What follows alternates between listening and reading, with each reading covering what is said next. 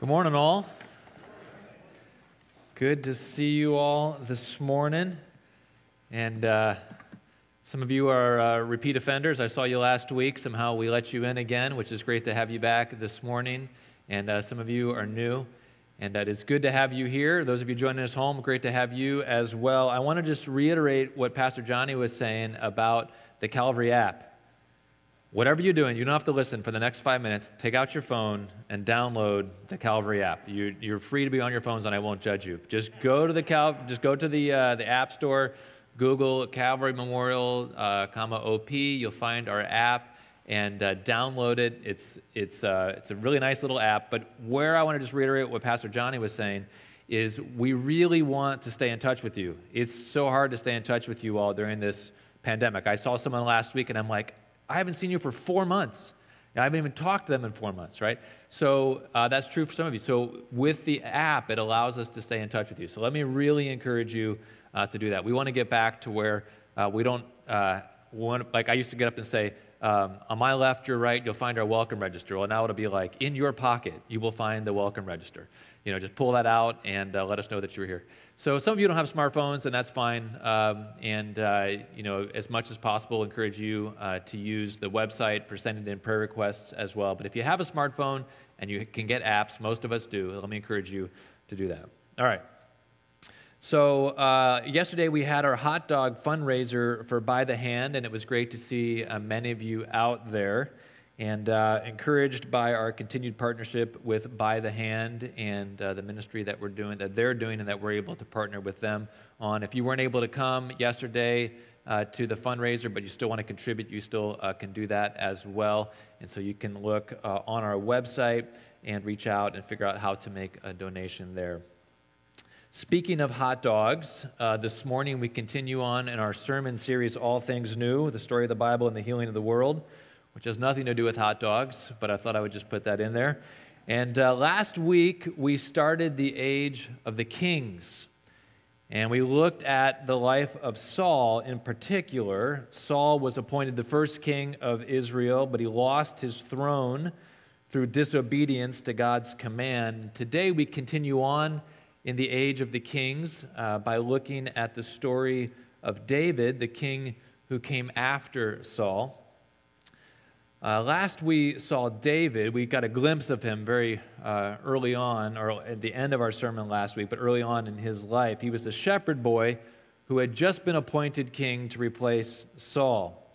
David goes on to become the most important king in all of Israel's history, so much so that he becomes the gold standard by which all future kings are judged. So when you're reading through the account of the kings in 1st and 2nd Samuel, 1st and 2nd Kings, 1st and 2nd Chronicles, there would be summaries about the kings, and it would be, so-and-so did right in the sight of the Lord, as David had done. So-and-so did not follow the Lord, as David had not done, or had David had done, whichever that way it goes. But David becomes the gold standard by which all the future kings are judged.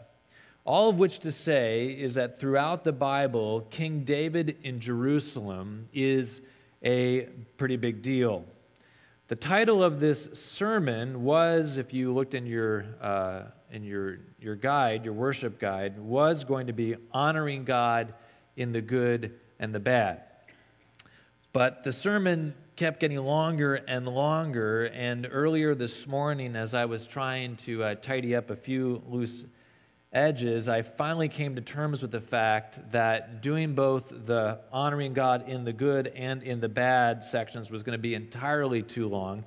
And so I've dropped the section about honoring God in the hard times, and we're going to focus on honoring God in the good times.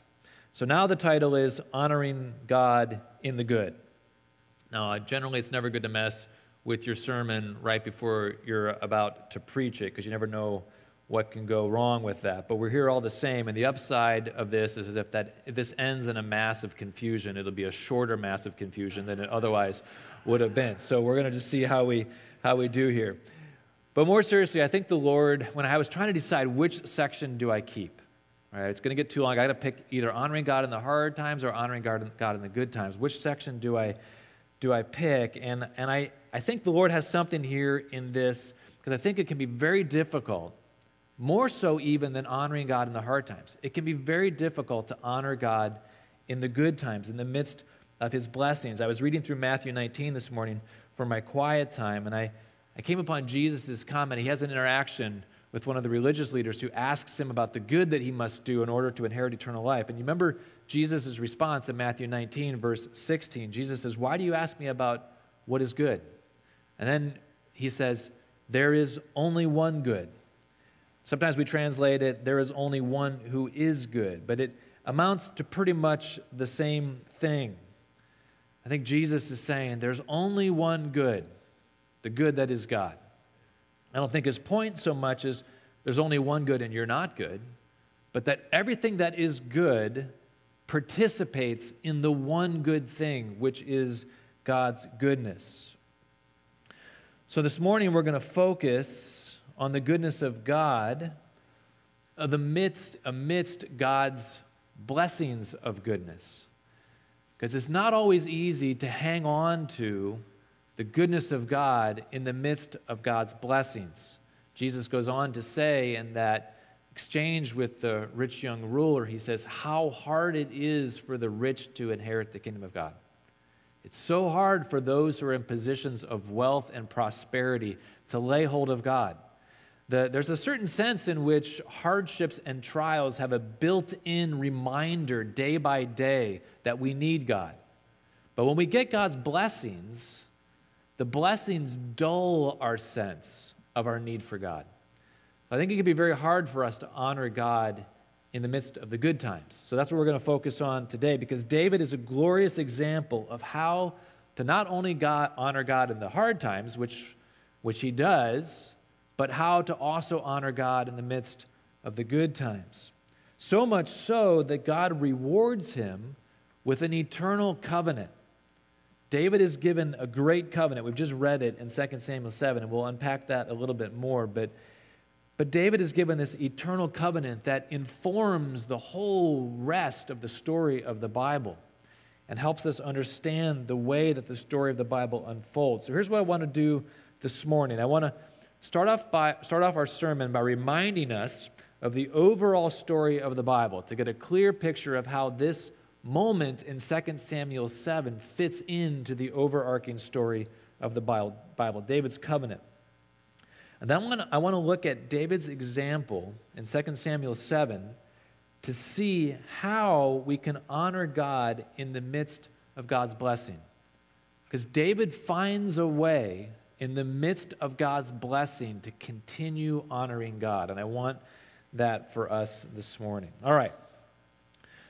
So in order to understand how David's story, in particular David's story in 2 Samuel 7, fits in to the larger story of the Bible, we've got to go back to the beginning of our story of the Bible, all the way back to Genesis chapter 1. In Genesis chapter 1 and then 2 and 3, we kind of get the stage setting of it, as it were. Excuse me. Stage setting, as it were, of what is to come in the remainder of the story. God creates the world in beauty and in goodness. It's a good world that God has made. He creates humanity as the pinnacle of his creation, and he appoints humanity as the priests, kings, and queens of the world. Their job, as you might recall if you've been joining us for the whole of this story, is to breathe in and out the life of God, to mediate the life of God to all of creation. That's Genesis 1 and 2. But then Genesis 3, the story takes a diabolical turn. The adversary, the Satan, the devil, he desires the world's throne for himself. This good world that God has made, he's given to Adam and Eve as the king and queen, the rightful king and queen. But the adversary wants it for himself, and so he enviously deceives the young king and queen into alienating themselves from God, thus leading to their death. And the adversary absconds with the world's throne, setting himself up as a tyrant, imposter king. But there's an irony here, because the life of the world is the life of God. That's the role of the priest king, to mediate the life of God to the world. And the thief who stole the throne is not a priest king. He cannot mediate God's life to the world. So when humanity died, the world began to die with it. And that's the world we live in today. It's a world marked by death. Still beautiful, yes, but it's a fading and a dying beauty. All of us sense it. We see it in our own lives. We see it in the world around us. But God, not content with the unmaking of his creation, he promises that a son from the line of Eve would one day arise to overthrow the adversary, reclaim the world's throne for humanity, restore life back to humanity, and through humanity return the divine breath back to the world. So we've been tracing that promise now for 8 months, working our way through the story and the stories of the Bible. This promise given to Eve in Genesis chapter 3 passes like a golden hereditary thread from Eve to her great-grandson Abraham and his wife Sarah, from Abraham and Sarah to their son Isaac, from Isaac to his son Jacob, and from Jacob to his son Judah. And from there, it winds its way to their great, I don't know how many grandson, David. It's where we are today.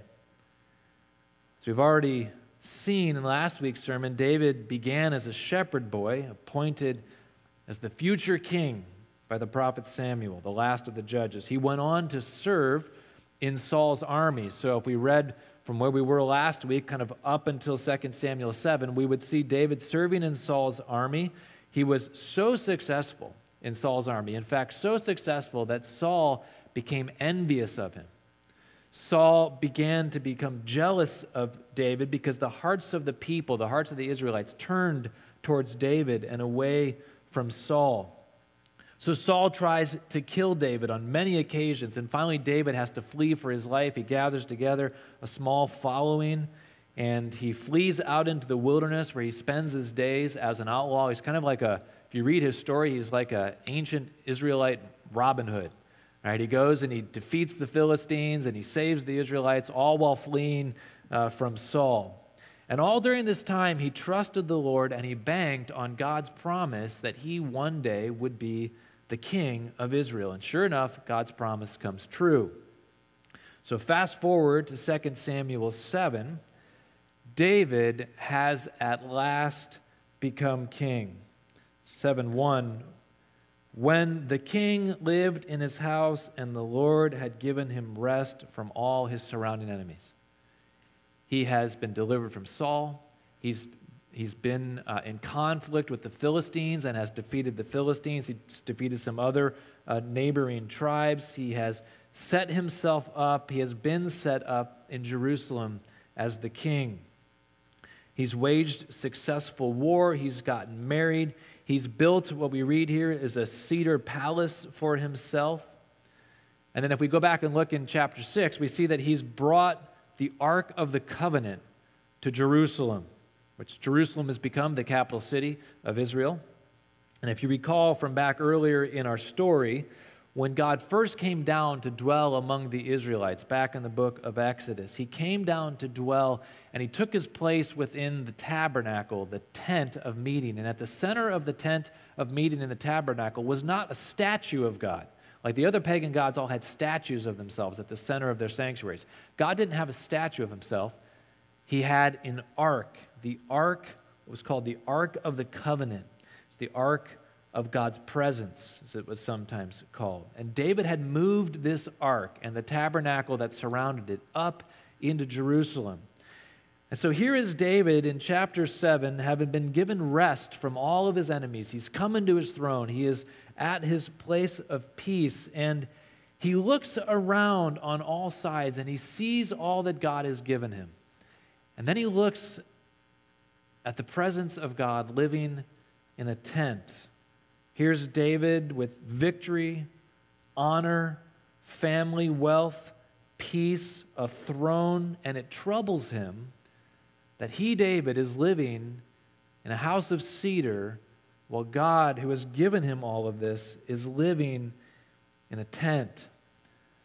And so he proposes to build a temple for God, something more befitting of God's dignity and honor. David has come into his kingdom. He has more than he ever dreamed of as a shepherd boy. And in the midst of his prosperity and blessing, he hasn't forgotten God.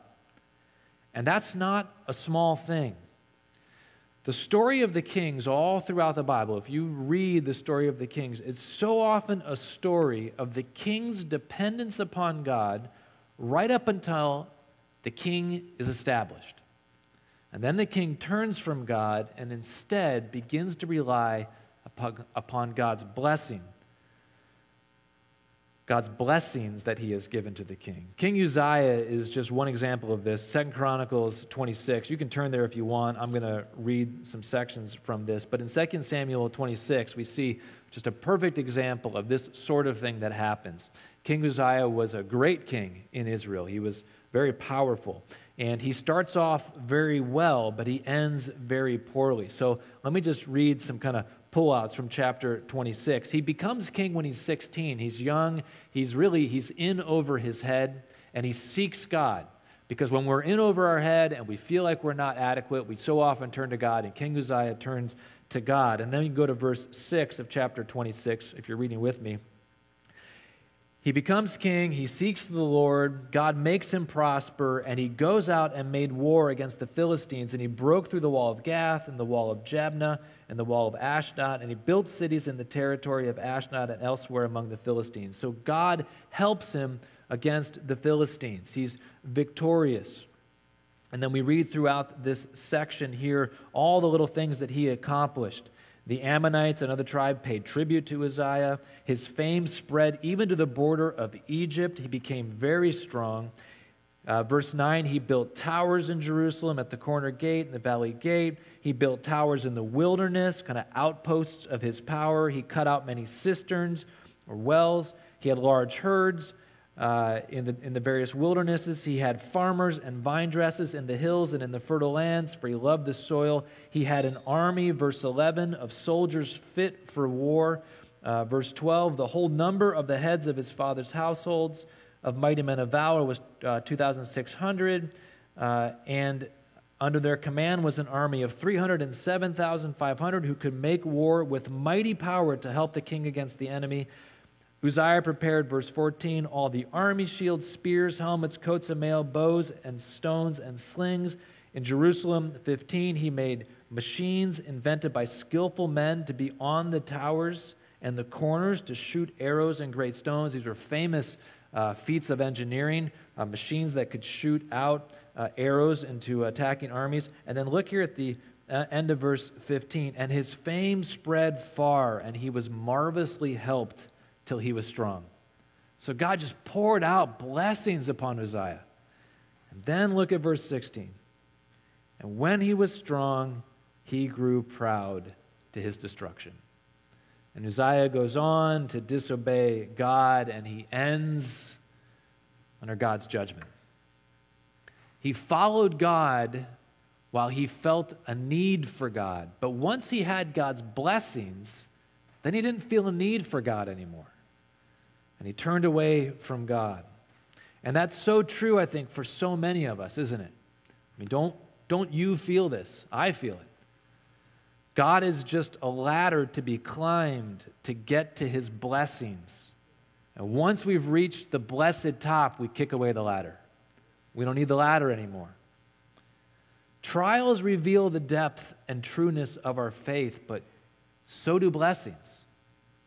So do blessings. St. Augustine once prayed, looking back on his life, he said, "It was the lovely things that kept me far from you." It wasn't the trials that kept Augustine from converting. It was the blessings of God that kept Augustine from converting. But that wasn't David's story.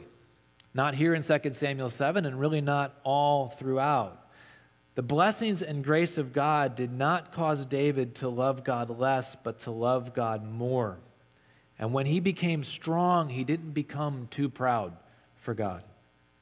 Why was that? What was the difference for David? What marked David from Uzziah? What marks David sometimes from you and I? How did the lovely things not pull him away from God? Well, the answer isn't spelled out here in 2 Samuel in our text, chapter 7, but we find the answer in Psalm 18, which was read for us. Psalm 18 was written by David right at this point. Right here as he is in 2 Samuel 7:1. He writes Psalm 18 after God had delivered him from Saul, given him rest on all sides. And in Psalm 18, we see David's heart. So let me turn us back to Psalm 18. Listen again to what he says. He says, I love you, O Lord, my strength. The Lord is my rock and my fortress and my deliverer, my God, my rock in whom I take refuge, my shield and the horn of my salvation, my stronghold. Notice here in this psalm, David doesn't say that God gave him a rock to stand upon, or that God gave him a fortress, or that God gave him deliverance. Look at his language here in this psalm. He says that God himself was his rock. God himself was the fortress. God himself was the deliverance. The reason that David did not leave God behind when he had been blessed by God was because David understood that God himself was the blessing. And therein, I think, we find the key to honoring God in the midst of God's blessings. We honor God in the midst of God's blessings when we remember that all earthly blessings are only blessings insofar as they convey to us the greater blessing that is God himself. That's a little abstracted. So let me try reading that one more time and see if we can make sense of this. We honor God in the midst of our blessings when we remember that all earthly blessings are only blessings insofar as they convey or reveal or give to us the greater blessing that is God himself. Now let me see if I can make sense of this. I was trying to think of an illustration, and I had to pause in my sermon, and I was taking a little break, walking around the kitchen, and I went to get a drink of water, and I thought, water faucet. That's the perfect illustration. That's what all you were thinking when I said my little bit. You were thinking water faucets. I spent my summers roofing, and when you're roofing in the summer, it can get pretty hot, and of course you bring your jug of water with you, but oftentimes if it's super hot, it gets to be about noon and you're out of water, and at that point you are hoping that the customer has a hose or an outdoor water faucet, right? And so if you get thirsty, you couldn't go into the customer's house because you're filthy and that wasn't allowed, but you could go use their hose, right? So you would look for their outdoor water faucet, right? And that would be your sweet salvation. You could make yourself all wet, drink your water. It was wonderful, right? And I remember one time we were doing a newer construction job, and of course, it got to be about 2 p.m., and I'd run out of water, and so I began to walk around the outside of the house looking for the faucet, and I found the faucet. Sweet salvation. But it wasn't hooked up. There was no water in it. What good is a faucet without water? Because the goodness of the faucet is not the faucet. The goodness of the faucet is the water that is conveyed through the faucet. That's what gives the faucet its goodness. If you have water, you don't need the faucet, right? The faucet has no intrinsic value in and of itself except that it conveys something valuable. David learned that all good things in life are like the water faucet. They convey the goodness of God, and for that reason, they're to be received with gratitude. But the main thing, the real thing, the thing that truly matters is the goodness that is God himself conveyed to us by the good things of this world. A loving spouse is the means by which God extends his love to you. Financial security is the means by which God lovingly cares for you. Recognition by our peers, honor by our peers, is the means by which God honors us. Pleasure is the means by which God affirms us, and on it goes. God extends His goodness to us through the blessings of the world. It's not as though our good God gives us independently good things. Rather, every good thing of this world participates in God's own goodness. Now, keep following me here, because, again, this can get a little bit abstracted. Nothing is inherently good or independently good except God. Nothing is inherently or independently good except God. All created goods are just cups, just containers, just water faucets that convey the true living goodness that is God. So when Jesus is asked what good deed one must do to inherit eternal life, and his response is, there is only one good. I think maybe what Jesus is getting at there is that, there's not the goods that you do over here and the goods that you do over here, and you just kind of figure out which good. There's only one good. God is the one good. He's the one good. And insofar as we participate in this one true good, then we participate in God. The good things of the world are just water faucets. God Himself is the end of every human heart. So quote of St. Augustine once more. He says, "The human heart is restless until it rests in God." The blessings of God without the presence of God are nothing more than shiny, beautiful, dry water faucets. It is God who makes every good thing truly good. Indeed, every good thing in this world is empty and dry without Him. How many times have you heard the story? I mean, we see it all the time in the news.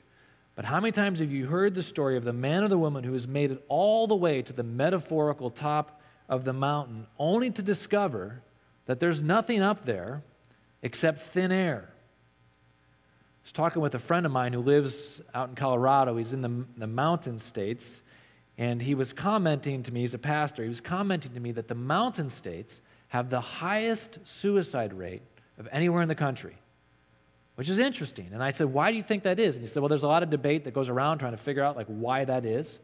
But per capita, it has the highest suicide rates of anywhere in the country. And he said, there's so many people that have moved to the mountain state, that have come from the cities to get away from the rat race, to get away from all that kind of the busyness and greediness of life. And they come to the mountain states, to the mountains, thinking that here at last they will find peace. They literally are going to the top of the mountain, metaphorically and literally. And then they get there only to discover that it isn't any better. Seneca, the ancient pagan philosopher, says, you wonder why all this running away can't help you, because you're running away in your own company.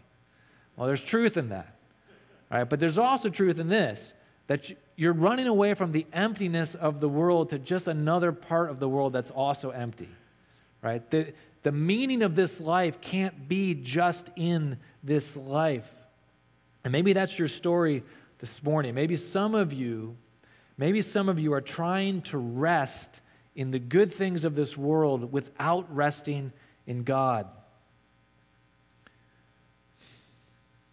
You're trying to find your happiness in the things of this world, but that ultimately is the path of disappointment. We spend our whole lives trying to acquire the good gifts of God's good world: pleasure, wealth, honor, love. And then we do our own Christian version of this, don't we? We ask God to help us do that, right? We're like, God, if I had the American dream, I would be happy. Would you help me get the American dream? And we invoke God's help to pursue blessings different than Him, apart from Him. Only in the end to realize that those things are not enough. And they're not enough because they're not enough. There's a reason, did you know this, that depression and anxiety and suicide are significantly worse in the most developed and wealthiest countries of the world. Isn't that remarkable? that the most wealthy and developed countries of the world are the ones that have all of the anxiety and depression and suicide. We have the best of everything that the world can give, and it's not enough, because only God himself is enough. He himself is the living water that makes all his good gifts come alive and have meaning. Every good thing in the world is to be received with gratitude as water faucets of God's divine living water. But apart from God, no good thing, no matter how good it is, can have any meaning. No good thing, no matter how good it is, can have any meaning or bring ultimate satisfaction to your life apart from God. So give up trying to acquire goodness apart from God. Give up asking God to help you acquire goodness independent of him. He himself is your goodness. If you have the water, you don't really need the water faucet, because the water is the thing you really seek, and the water is enough. Do you have God's blessings in your life? All of us have some measure of blessings in our life. Don't spurn the gifts that God has given you. Those are the way that he mediates himself to you. Receive every blessing of this world with gratitude, but always remember, never forget, that the blessings of this world can only bless you insofar as God himself is your truest and greatest blessing.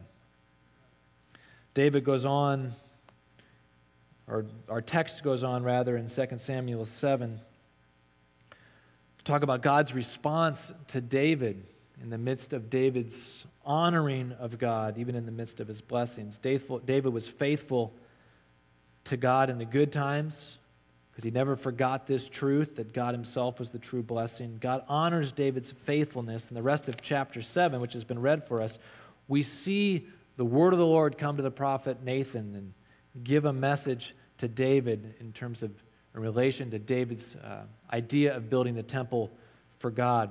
The sum of the message could be this, summarizing it briefly here. God says, basically, my current house is just fine. As though God were saying, I'm the source of goodness. I am goodness personified. Why do I need you to build me a good house? If I was looking for more than a tent, I would have said so a long time ago. But God does not reject the heart behind David's gift. David is told that he is not going to be the one to build the house. His son will do that. But David still is praised for having a heart that wants to honor God. Look in verse 11 of 2 Samuel 7. God says, I will give you rest from all your enemies. Moreover, the Lord declares to you that the Lord will make you a house. You've offered to build me a house. I don't really need a house. I'm going to build you a house, is God's response. Look down at verse 16. And your house and your kingdom shall be made sure forever before me. Your throne shall be established forever. The Lord isn't speaking here of a physical house. David already has one of those. God means a dynasty, a kingship. David's dynasty will carry on throughout all of eternity. God enters into, here in this moment, an eternal covenant with David. From David's line will come the long-promised son of Eve, the deliverer, the dragon slayer, the serpent crusher, the last and greatest king, the embodiment of the new humanity. This coming king, this son of David, will one day atone for sin, destroy death, and restore humanity to the world's throne. David has prized God himself as the truest and greatest blessing. And as a consequence, David is swept up into God's cosmic redemption and is given a unique place in redemptive history. And you and I can be swept up, too, into God's cosmic redemption. The greatest gift that God can give, the greatest gift that he could give and has ever given, is Jesus Christ, the same gift that he gives to David. Do you see, Jesus isn't just a water faucet conveying God's goodness. Jesus is God's goodness. It's the uniqueness and the glory of Jesus. He is the personal, living embodiment of eternal goodness. He is the personification of every good thing your heart could desire. So let's stop trying to wrench living water out of dry faucets. Let's give up our vain and empty pursuits and find our lives in God through his Son, Jesus Christ.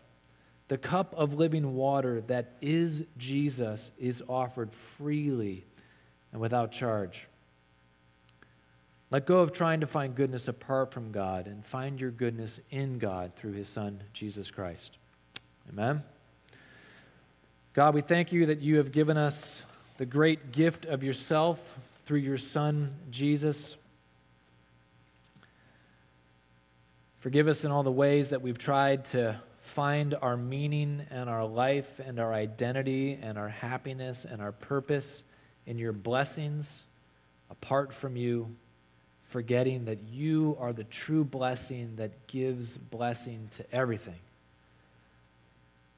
God, help us to center our lives on you, to realize that in having you, we have the water, we have all that we need. We're thankful for the faucets that convey this water, but it's okay if the faucets go away, Lord, because you are the water that we have.